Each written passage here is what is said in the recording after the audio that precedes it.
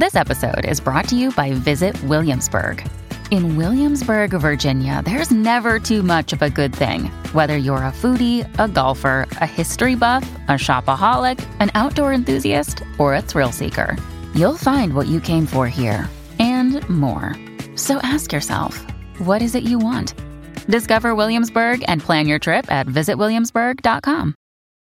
When you need mealtime inspiration, it's worth shopping Kroger, where you'll find over 30,000 mouth-watering choices that excite your inner foodie. And no matter what tasty choice you make, you'll enjoy our everyday low prices, plus extra ways to save, like digital coupons worth over $600 each week. You can also save up to $1 off per gallon at the pump with fuel points. More savings and more inspiring flavors make shopping Kroger worth it every time. Kroger, fresh for everyone. Fuel restrictions apply. Splash, splash, splash. Apply a little splash. When your windshield's getting dirty, just apply a little splash. When your windshield's full of grime, bugs, dirt, and snow, just use a little splash and be safe on the road. Splash, splash, splash. Apply a little splash. When your windshield's getting dirty, just apply a little splash. See safely on the road when you apply a little splash. With one of the best savings rates in America, banking with Capital One is the easiest decision in the history of decisions. Even easier than choosing Slash to be in your band. Next up for lead guitar. You're in. Cool. Yep, even easier than that. And with no fees or minimums on checking and savings accounts, is it even a decision? That's banking reimagined. What's in your wallet? Terms apply. See CapitalOne.com/bank for details. Capital One N.A. member FDIC.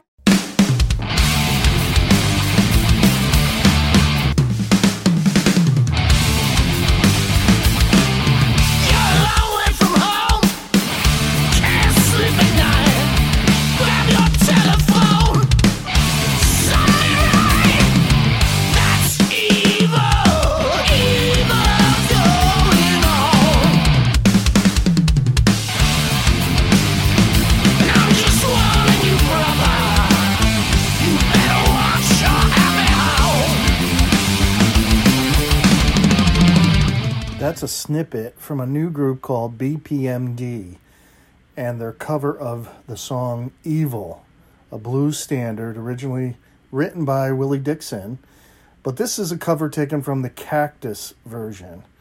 And it's from BPMD's new album of covers called American Made.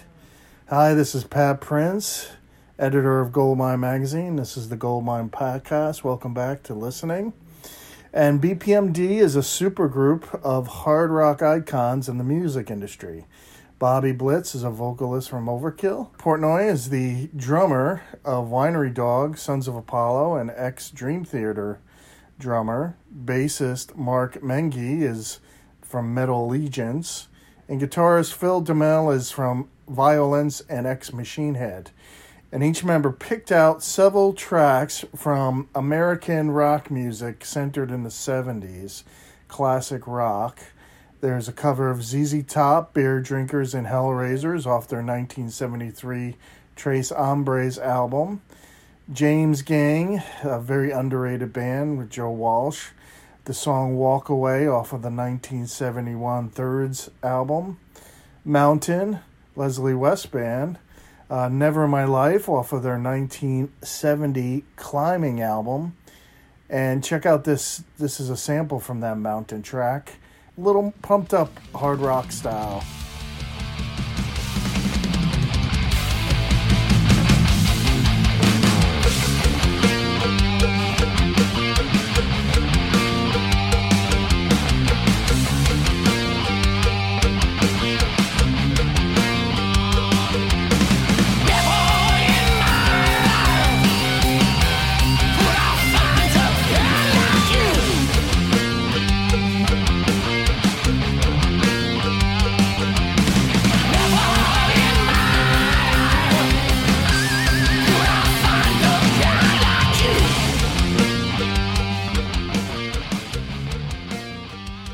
Cool cover.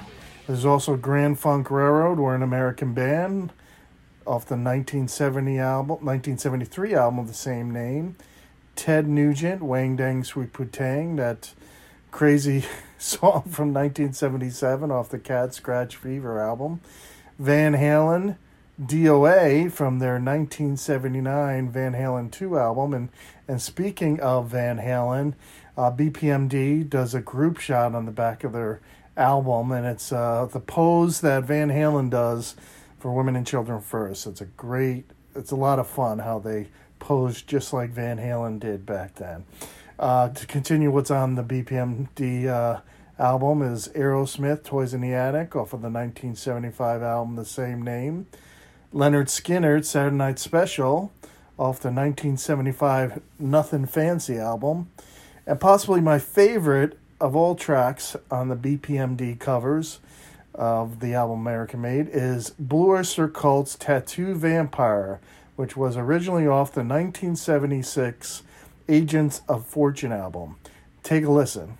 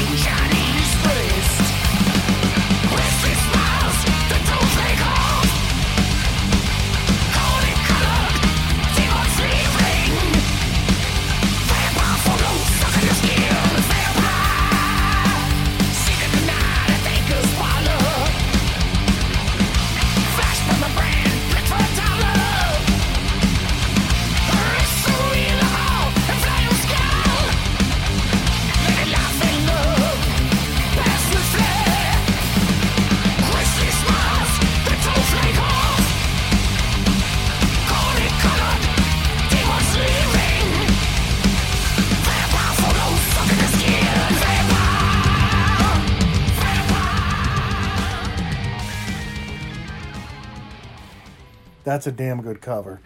BPMD were supposed to play some shows, which would have been a lot of fun. But obviously COVID-19 took care of that possibility. But they hope to play shows soon. They all have responsibility to the full-time bands that they are in. But as Bobby Blitz, the singer, put it to me on a phone call recently, it's all about fun, which I've been saying how much fun this album was to listen to, especially during quarantine. I didn't know what to expect, and I just had a lot of pleasure listening to it. Of course, I grew up in the 70s, late 70s, early 80s, and listened to a lot of this, a lot of the classic rock they covered. And I really respect that they did covers from James Gang and also Mountain, because I never feel that those groups get enough attention. Now, the making of the album, according to Blitz, took them all back to their roots, and even their pre-roots. Stuff that their siblings or even parents listened to, and it was a way for them to express their influences, how this music influenced them in an energetic way, and like Blitz said, also a fun way. And I think a lot of rock fans, they don't have to be hard rock fans or heavy metal fans, will find this a lot of fun. A lot of fun to listen to, because it adds some juice to the original songs, and like all good cover songs, they sound a little different, and this band puts their own spin on them. Now, bassist Mark Mengy is a vinyl record collector too. Like most of us who read Goldmine, he kept his albums from childhood, didn't trade them in for CDs during the 90s, and he's going to share his passion of vinyl with us and give Goldmine the 10 albums that changed his life. One of Goldmine's most popular columns in its print edition, 10 albums that changed my life. That runs every month, and Mark is going to do it for us on the podcast. But first, let me give a little sponsor ad mention to Cleveland International Records.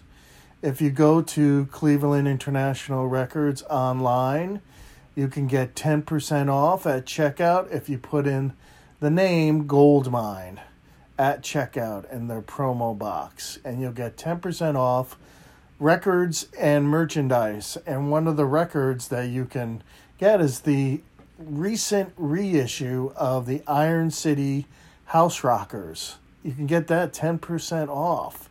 Just put in at checkout Goldmine. Okay, let's talk to Mark. How are you doing?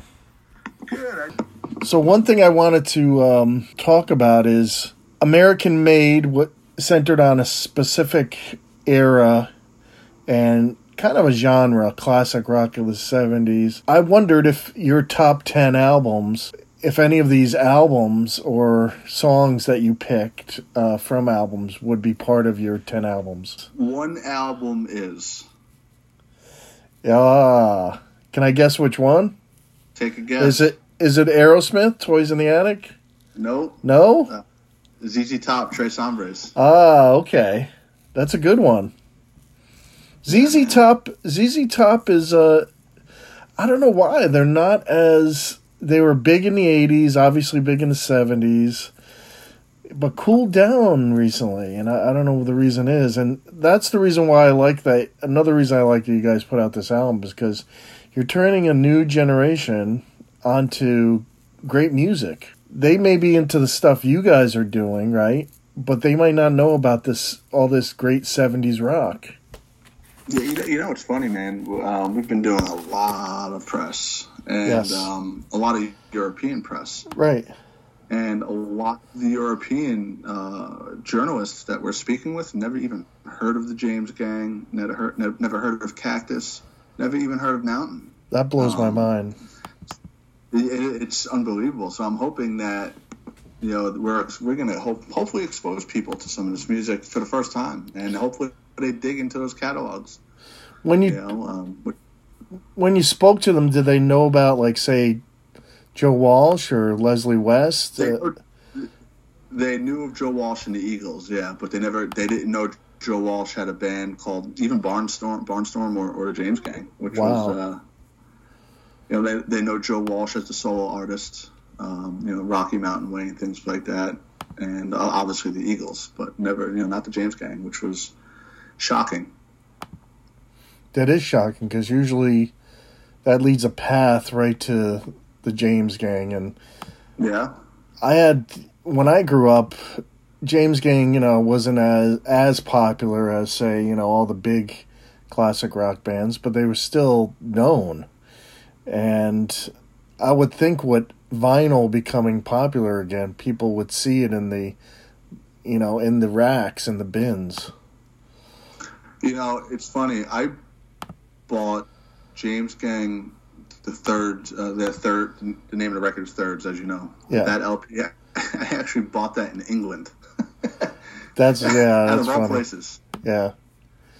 So they were out there. Just it's exposure. So what we'll do here is maybe you could tell each album that you pick, the 10 albums, each one, and then just give a brief description. Sure. So obviously, and this is in no particular order. Tres Hombres from ZZ Top. That album was that introduced me into Southern rock, if you want to call it Southern rock, more of the twang style music, and LaGrange in particular, hearing that for the first time. I remember as a kid, my kids do it now with the whole, that Billy Gibbons, vocal grunt. You know what I'm talking about.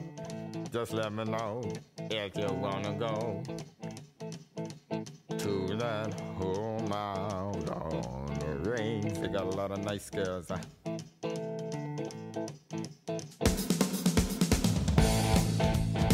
I'm racing.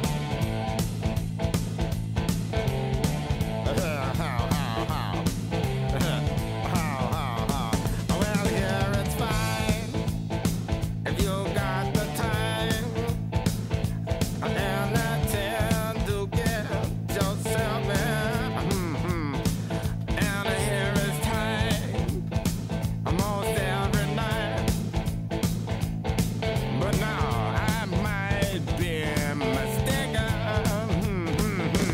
just the way the drums are, with the stick on the rim of on the snare drum, and that song opened it up. And then obviously Waiting for a Bus, the record, Beer Drinkers and Hellraisers, which is a song we cover, which is on that, and Jesus Left Chicago. I mean, it's just the record just caught me, and it caught my attention span to really dive deep into not only ZZ Top's catalog, but a lot of Texas blues and Texas music. Now, all of these albums that you picked, first of all, do you still have them on vinyl? Oh yeah. Oh, good. Yeah. That's good. I have all my original copies. Did you go through a period where a lot of people I know during the 90s, they traded in their vinyl for CDs? But I ended up keeping all mine. Yeah, I never went that phase. From day one, I've been buying vinyl. That's great. To me, it always sounded better, and as we go on, and I'll explain what I used to do in playing, especially bass and whatnot. I used to listen to vinyl and practice my instrument. That's how that's how we did it. Yes. It was either the cassette, CD, or vinyl, one or the other. And 9 out of 10 times, it was vinyl that I would listen to, because you could really sit. And I still do this today. I have my amp set right next to my record player. You put the record on, you drop the needle for the song you want to learn. If you screw it up, you can just pick up the needle and go back very easily, right? Rather than fast forward, rewind, or this, that, and the other thing. And I still do that today. So another one from that era, which Across the Pond, which came out a few years prior to that, is Abbey Road, Beatles, Abbey Road. To me, that is the perfect record. Top to bottom, side A, side B, production, musicianship, just everything about that record is perfect. To me, it is the most flawless record ever created. I agree. And I listened to that record top to bottom. I mean, I've listened to it so many times, and I have probably 5 different versions of that on vinyl. That's probably the one record I have in probably the most variations is Abbey Road. And Portnoy's former band Dream Theater used to. I know he's a huge Beatles fan, and if American Made, the album, expanded past the 70s, he probably would have chosen Beatles songs. But they used to do the medley that's on Abbey Road. Yeah. Yeah, and I've actually him, and it was Neil Morse, Paul Gilbert, and I forgot who played bass. They had the Beatle tribute band that they did, and I watched them in New York City perform a lot of the songs from Abbey Road, and it was awesome. Mike, he's a Beatle freak. Yes, I consider myself a Beatle freak too, and I would have picked the White Album, but when I think of influential, which the record that really made me think as a musician, it's Abbey Road, especially when you go into lyrical content and production. It was just the things they did on that record were just, it's mind-blowing. I agree. We'll skip across the pond, and we're going to go to probably 15 years later, maybe. And it was a toss-up. And this is a twofold: Iron Maiden Killers and Iron Maiden Live After Death. Live record. Killers was the first Maiden record I got, and hearing the song title track Killers is one of the reasons why I play bass. And but on the flip side of things, I would lock myself in my room as a kid and learn Live After Death. I would literally lock myself away for about 8 months. I didn't go out. I didn't leave the house until I learned that record in its entirety. And obviously Live After Death's a live concert from the Long Beach Coliseum in California, and I believe that was released in 85 or so. But to me, that was the record that really made me hone in on my craft of playing bass. It taught me how to use my ear as a musician, that record, to really pick up the nuances of Steve Harris and what he was doing. And that was the one record that I probably, that and another record that's on this list, which I'll name that in a few, but that really got me tuned in to timing, using my ear and whatnot. So I would say Live After Death, just a hair over Killers, just because it was the record that I really walked in to learn everything on it. Now, did Steve Harris also influence, I know you don't use a pick, right? You use your fingers to play bass. Did he influence that as well? Yeah. All my three main influences, Geezer Butler, Steve Harris, and Cliff Burton for bass. And James Jamerson, too, when you talk about Motown. So those four guys, they didn't use a pick. And hence I didn't use a pick. Right. I think it's just, it's a personal preference, but I like that sound of not using a pick. That you can hear it in Steve Harris's sound, for sure. When you listen to his amps, man, he is loud. Yes. He is turned way up. His bass weighs about 3,000 pounds, and the tone is in his hand. That dude attacks the bass like no other. I mean, he attacks it, and that, God forbid, if that guy used a pick, what it would sound like. Same thing with Cliff and Geezer. Geezer a little softer, a little subtle, but you felt that bottom end when you listened to a Sabbath record, and bringing it to that. Black Sabbath Volume 4 is on my list here, and it's not my favorite Sabbath record. But that record was the first Sabbath record I ever heard, and Supernaut was the first Sabbath song I ever heard, and it completely blew me away.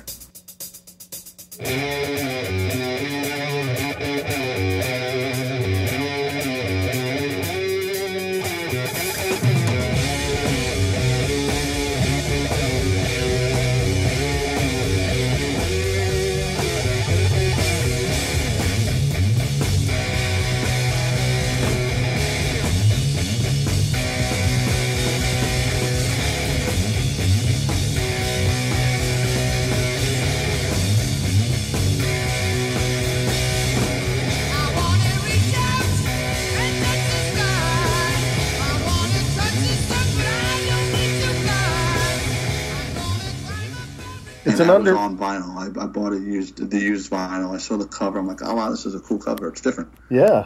It's a simple cover, but I was like, this looks kind of cool. And I didn't know. I knew Ozzy Osbourne, but back then I didn't know. I was a young kid. I didn't know Ozzy Osbourne was in Black Sabbath. And I put that on, and I just threw the needle on in Supernaut, and I was like, holy shit! And I was like, listen to that.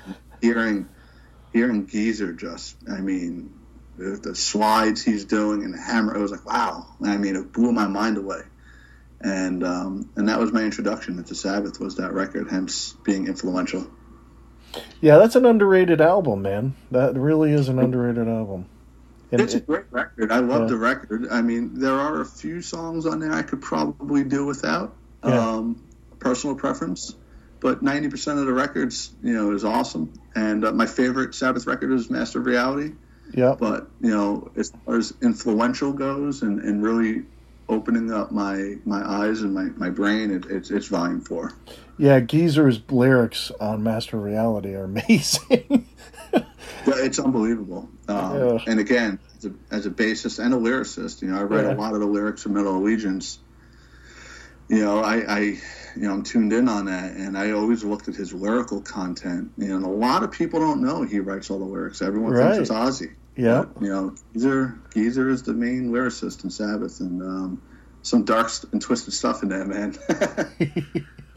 But it's not. People think it's satanic, but it's not at all. It's more. No, he's as Catholic Christian as they come. Yes. Okay, so next you picked some pretty good ones, which are going to be hard to top. Yeah. Well, now it gets modernized a little bit. And I'll go with the thrash stuff. Master of Puppets is my favorite record of all time. Hands down, my favorite record of all, top 5 favorite, most influential, everything for me. Everything on that record is, again, in the metal world is pure perfection. Cliff, I mean, there's a freaking bass solo on the record, and this is twofold. Again, I have number 1 and number 2 is Master of Puppets and Kill 'Em All. Right. And that's Kill 'Em All is on my list as well. So I guess we could talk about them together. not a lot of bands had a bass solo as a track, you know. And then Master of Puppets, they turned that bass solo into a full-fledged song, and it's a masterpiece with Orion and, you know, Damage Inc., Master of Puppets, Battery, Leper Messiah, you know, The Thing That Should Not Be. I mean, all these songs are just, it blew my mind away. And, you know, that record is what made me fall in love with thrash metal and made me go back to, you know, seek out other thrash metal records, hence Kill 'Em All, which I absolutely love, and that's number 2 on my list here. Again, you know, Metal Militia, and, you know, I always found myself, you know, I love all kinds of music, everything from blues to classic rock, southern rock, you know, Motown, jazz, I love it all, but thrash is always where I kind of just found myself fitting in, not only listening to, but playing. Well, Master of Puppets, they also became more socially conscious in their lyrics, too. I don't know if because they started maybe getting away from some of that old stuff that had... you know, that was great, and it had Dave Mustaine's influence, but they were evolving, maturing, you know? Even though I like Kill 'Em All a lot, too, they were maturing. Yeah, well, Kill 'Em All is, you know, headbanger, heavy metal. You know, we're teenagers, we're, you know Whiplash and, you know, Metal Militia, you know, which is awesome, and I love it. Yeah. But Master, listen to some of those. Listen to the lyrics of Battery. Yep. You know, listen to the lyrics of Master Puppets. I mean, they're brilliant lyrics, brilliant words, and I think that's where James really found himself as a musician. That was number 5. Yeah, and keeping it in the Bay Area, Bonded by Blood by Exodus. Wow, that's an oldie that no one seems to mention. But if you're mentioning thrash, that's my first pressing. Yeah, I got my first pressing on Combat Records. You know, I got that record. You know, again, top to bottom, probably, you know, top 3, one of the greatest metal records, in my opinion, written. You know, I was fortunate enough last year to, you know, Gary Holt asked me to play bass on a mini Exodus reunion during a Metal Legion set where you know, Rick Hunold came back in and reunited with Gary Holt, Tom Hunting on drums, Etron vocals, and me on bass, and we did a 3-song set. And he asked me if I knew the material, and I was like, "Yep, know it well." And it was awesome. We did 3 songs off of Bonded by Blood, and I actually brought my first pressing of Bonded by Blood to San Francisco, and I had the guy sign it for me, which was awesome. Which I don't do a lot. I never ask my peers for their autographs, but that record meant a lot to me as a kid, and even still to this day, it's the reason why I do what I do, and playing in a thrash band and playing metal and whatnot. So, you know, I kind of felt weird. I was in the dressing room, and I was like, "Hey guys, would you mind signing this for me?" And they all were like, you know, they were honored to sign it, which was pretty awesome. Did you think of buying that record because Hammett used to be in the band, or did you just hear about it so much? Didn't even know he was in the band when I got the record. I had no clue until later years that Kirk Hammett was in Exodus. You know, we weren't, you know, again, I'm 3,000 miles away from that scene, and obviously younger, and definitely the younger generation. You know, I'm not their age, so those things that those guys knew or know, I didn't know. You know, I didn't get that record until 10 years after release. And Metallica was already, you know, huge, and those back then, you really didn't know that, and we didn't have social media, we didn't have any of that stuff. You know, the only way you would know that was word of mouth or reading it in a magazine. Yeah, the fanzines. I didn't know. Yep. So that's number 6. Number 7 is 7 would be Pearl Jam's 10. Ah. So we're going into grunge now. That's cool. Reason being for that one is in early 90s, was 92, 93, seeing the video for Jeremy on TV.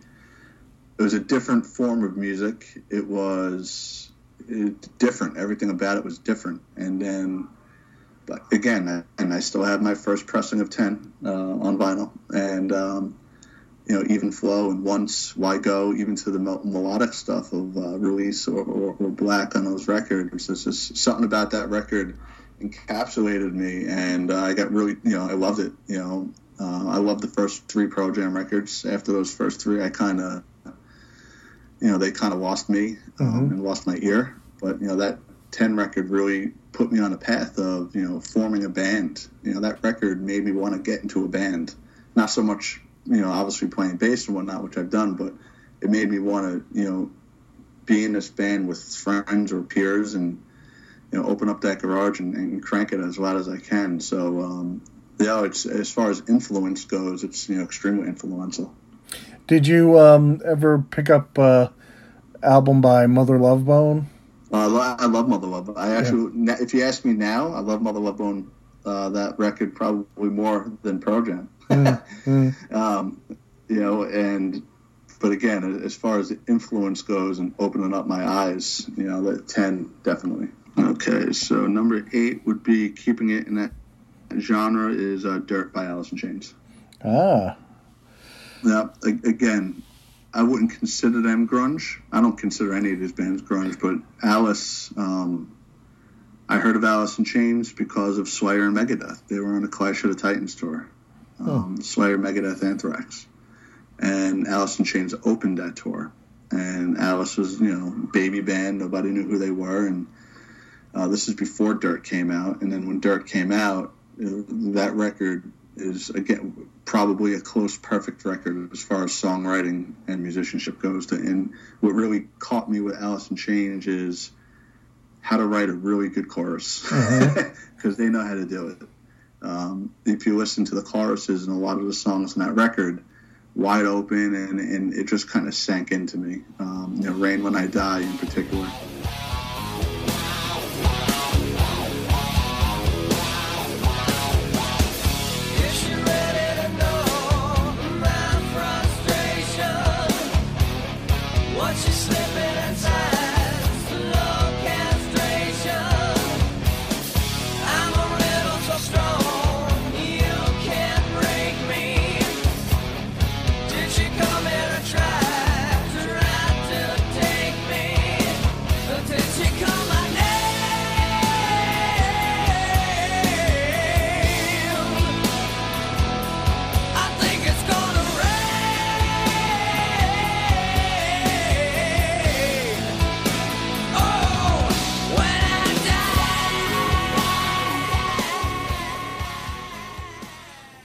That song really struck a nerve with me, and of course, Wood and them Bones and a lot of the other songs on that record. But Rain When I Die really opened it up, and to me, that record, top to bottom, there's not a bad song on it.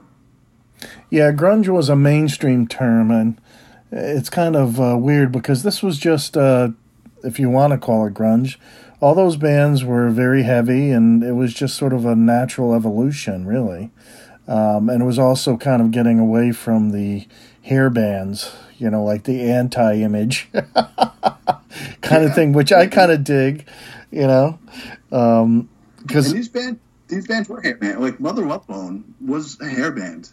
If you look at the way they dressed, yes, and played in the 80s, they were a hair band. Same thing with Alice in Chains. Look at Jerry Cantrell's hair in the 80s. It's hysterical.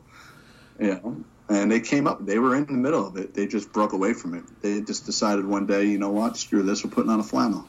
And, we want to be comfortable. It wasn't a fashion statement. Right. It was, we want to be comfortable. Yes. And this is where things get different now. So skipping across the pond again and going back into the 70s, for my last 2, it would be the Who's Tommy. Tommy... I saw the original, the Broadway musical Tommy in New York City back in the early 90s. And I remember I didn't want to go. I was forced to go. I didn't want to go. And I went. I was like, no one wants to listen. No one wants to see this. No one wants to go to a Broadway show. I was totally against all that. But I went. Obviously, I went. I was a kid. And it blew my freaking mind away. And I was like, wow, this is real music? Who's the band that created this? The songs were mind-blowing. And I still have the playbill from when I was a kid. I kept it. And that day, it was an afternoon show that we went to in Manhattan. And that evening after the show, I literally ran to the record store and bought Tommy. And again, it just opened me up to production, songwriting, telling a story. Obviously, Tom was a concept record, and it told an amazing story. And I remember when that movie Almost Famous came out, and there was that the sister left the brother her records, and she wrote, "Light a candle, put this on, it'll change your world," or something. And that's kind of what it did to me when I was a kid, when I first heard it. Completely changed my world. And I heard Tommy well before I heard Alice in Chains, Pearl Jam, Metallica, Exodus. So those records I named earlier, Tommy was really my introductory into all this. Right. Because of going to that point. I'm glad I went. And, my last pick, as far as influences go, is Fleetwood Mac, Rumors record. My mom, she passed away this past October. Oh, sorry to hear that. She was a huge Fleetwood Mac fan, huge. So literally from the day I was born, you heard it. That record was playing in the car, at home, nonstop. I must have heard that record a million times, and after a while, you get sick of it. But again, it really exposed me to music. It exposed me. That record, Rumors, really exposed me to the music of the '70s. It opened up my eyes and to, again, Stevie Nicks, who I love, and I have my mom's version of that vinyl, which she gave me. Oh, that's cool. Yeah, that's very cool. So Rumors, again, not a favorite record of mine. I love the record. It's not a favorite, but it's influential in the fact that I was exposed to that record, which, a curious kid, you start doing research and you start going back, and it really opened me up. So between Rumors and Tommy, those records really opened it up for me, and it really kind of paved my way. Did you always like, when you were buying records, did the album art or little extras like the gatefold and stuff like that, did that go into you picking up the album? That's why I got Iron Maiden. Ah. I saw Eddie, I was like, this is awesome. No idea what it sounded like. Loved it. Done. Hooked. All these records. Right. Bonded by Blood too. I saw the Bonded by Blood record cover. I was like, what in the world is this? And it says Siamese devil twin baby. What is this, bleeding? I'm like, this is great. And not only did the record covers get me, the same thing with Sabbath Volume 4. It's the reason why I bought it is because of the simplicity of that record cover. I would, as a kid, I would draw them. You would draw the band logos. You would draw the record cover. Right. You would open up the art. You would read all the way into your notes. You'd read the thank you. You'd read every freaking word on that. Of course, listening to it as well. So, I pride myself even to this day.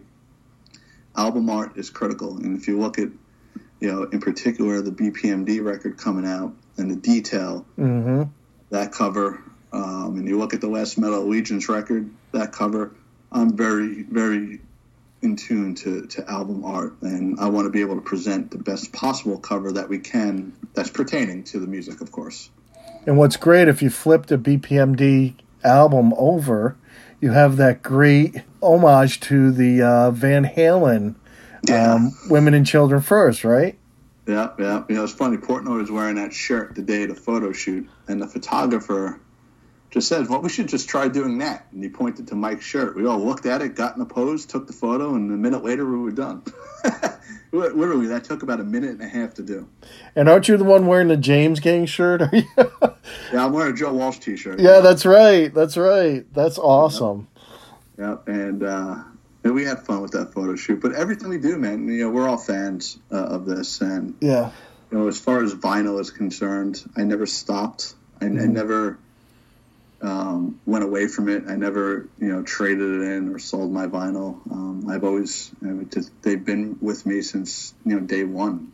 Since the day I was born, I've been listening to vinyl and playing vinyl and obviously buying vinyl.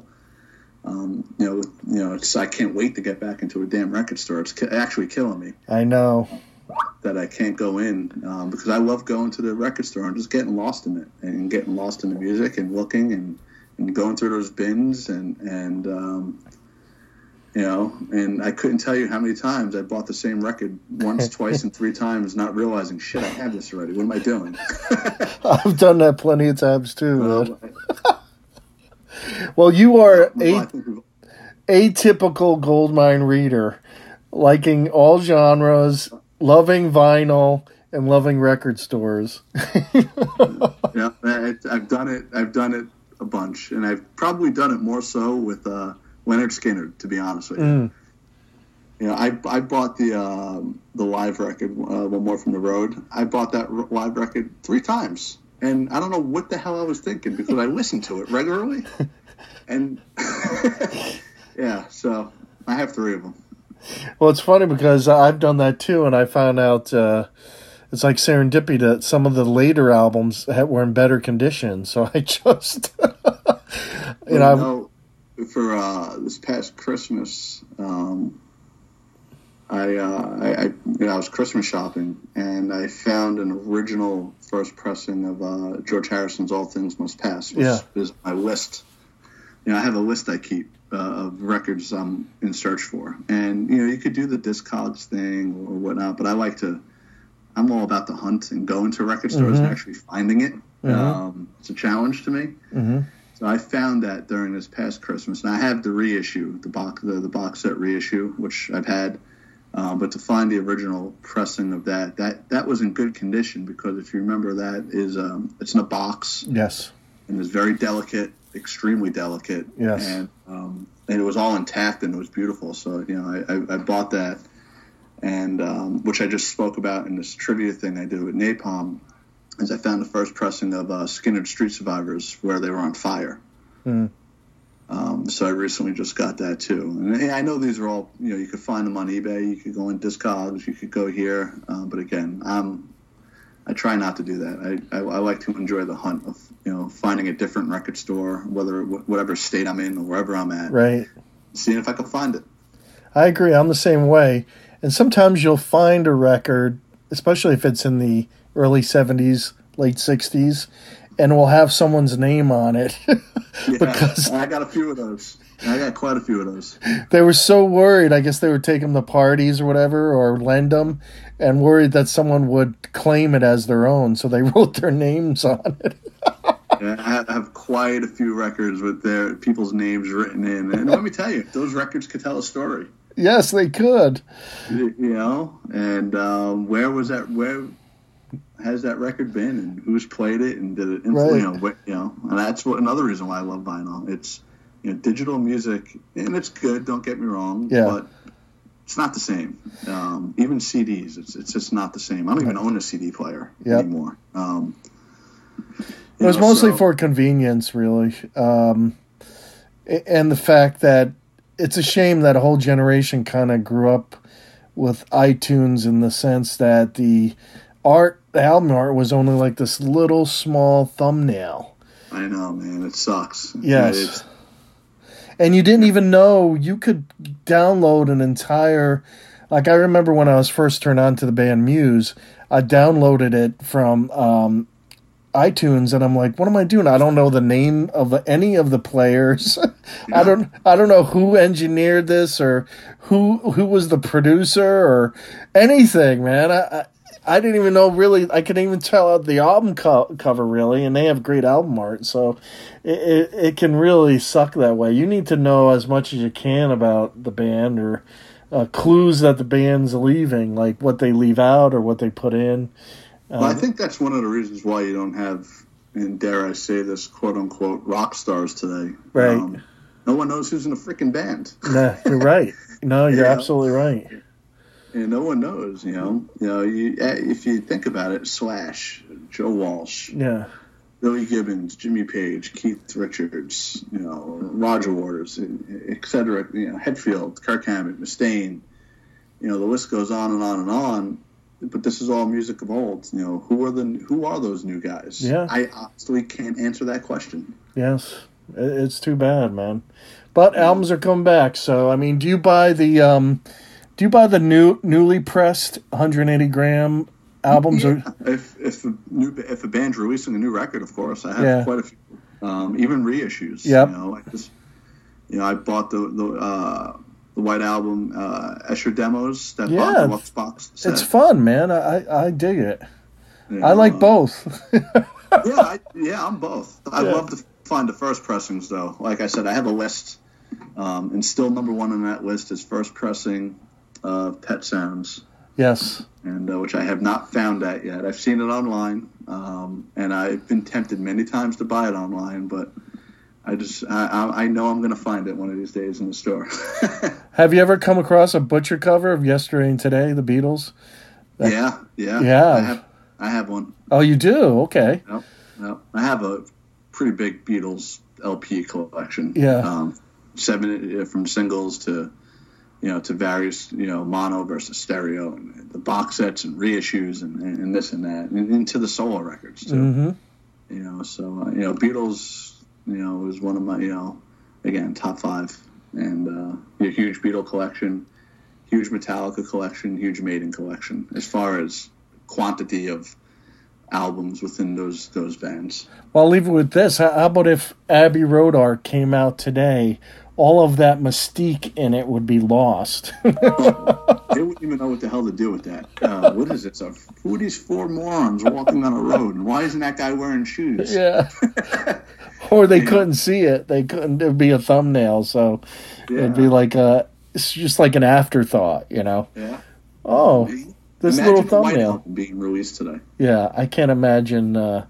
That's why I think that there was such a kickback to digital, that people either A, missed all this, or a younger generation discovered it and said, wow, this is cooler than, getting this Ghost in the Machine, this MP3, Yep. But I know, for sure. I think it will continue. Judging by my readers and just their enthusiasm for it. So it's more than just the sound. It's the collectability of it. It's the tangible feel of it. You know what I mean? So. Well, as a bass player, when you listen to vinyl, it's warmer. I agree. You hear more of the bass. I was going to mention The Who on vinyl is amazing. It's absolutely amazing. Yes. Again, Tommy, it blew my mind. As a kid, is it a favorite record of mine right now? No. But let me tell you, that record freaking opened up the damn door for me. Yeah. And, that and Live at Leeds too. I love live records. Yes. I probably like live records more than I like studio records. Yep. Live at Leeds, Skinner's, One More from the Road, Live After Death. And I could go on, this amazing live records. Aerosmith live bootleg record I love, and ZZ Top's live. I love the energy of a live record, and you really hear the instrumentation on the vinyl, which is important to me. Yeah. Well, this has been great. I love it when, I talk to someone that's into vinyl. Not all musicians are, man. They I guess it's because of convenience. They don't keep their vinyl, or they, I don't know what it is, but it's always great to talk to someone who's into it. And as a musician, man, especially now, and especially being a vinyl freak that I am, to see the music you created on vinyl, to get that copy and you hold it in your hands, to me it blows my mind away. It takes me back to going, shit, man, I never thought this was possible. I love the extras too now, with reissues, the B-sides, the takes.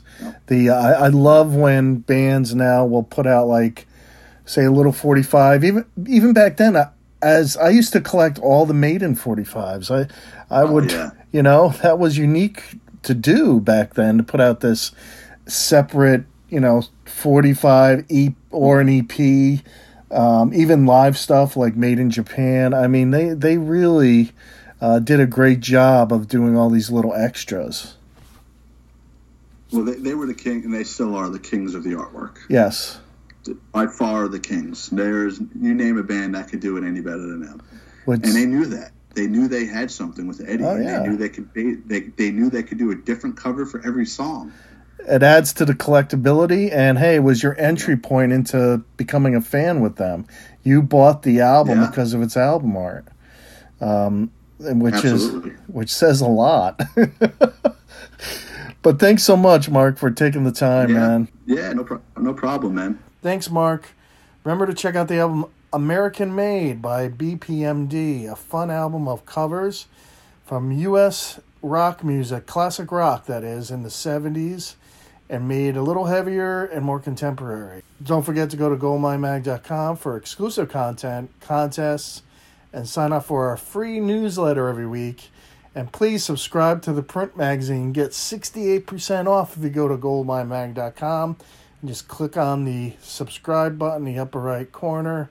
Okay, we'll catch you next time on the Goldmine Podcast. This is Editor Pat Prince signing off. Cheers. With one of the best savings rates in America, banking with Capital One is the easiest decision in the history of decisions. Even easier than choosing Slash to be in your band. Next up for lead guitar. You're in. Cool. Yep, even easier than that. And with no fees or minimums on checking and savings accounts, is it even a decision? That's banking reimagined. What's in your wallet? Terms apply. See CapitalOne.com/bank for details. Capital One NA, member FDIC. It's NFL draft season, and that means it's time to start thinking about fantasy football. FantasyPoints.com features industry-leading experts and prognosticators using proprietary hand-charted data to help you score more fantasy points. FantasyPoints.com is the place to go for whatever kind of fantasy football you play. Whether you play fantasy football, daily fantasy sports, or do a little bit of everything, Fantasy Points has the meticulously researched content to guide you to victory. And why wait for the fall? Fantasy Points also covers the new spring football league, the UFL.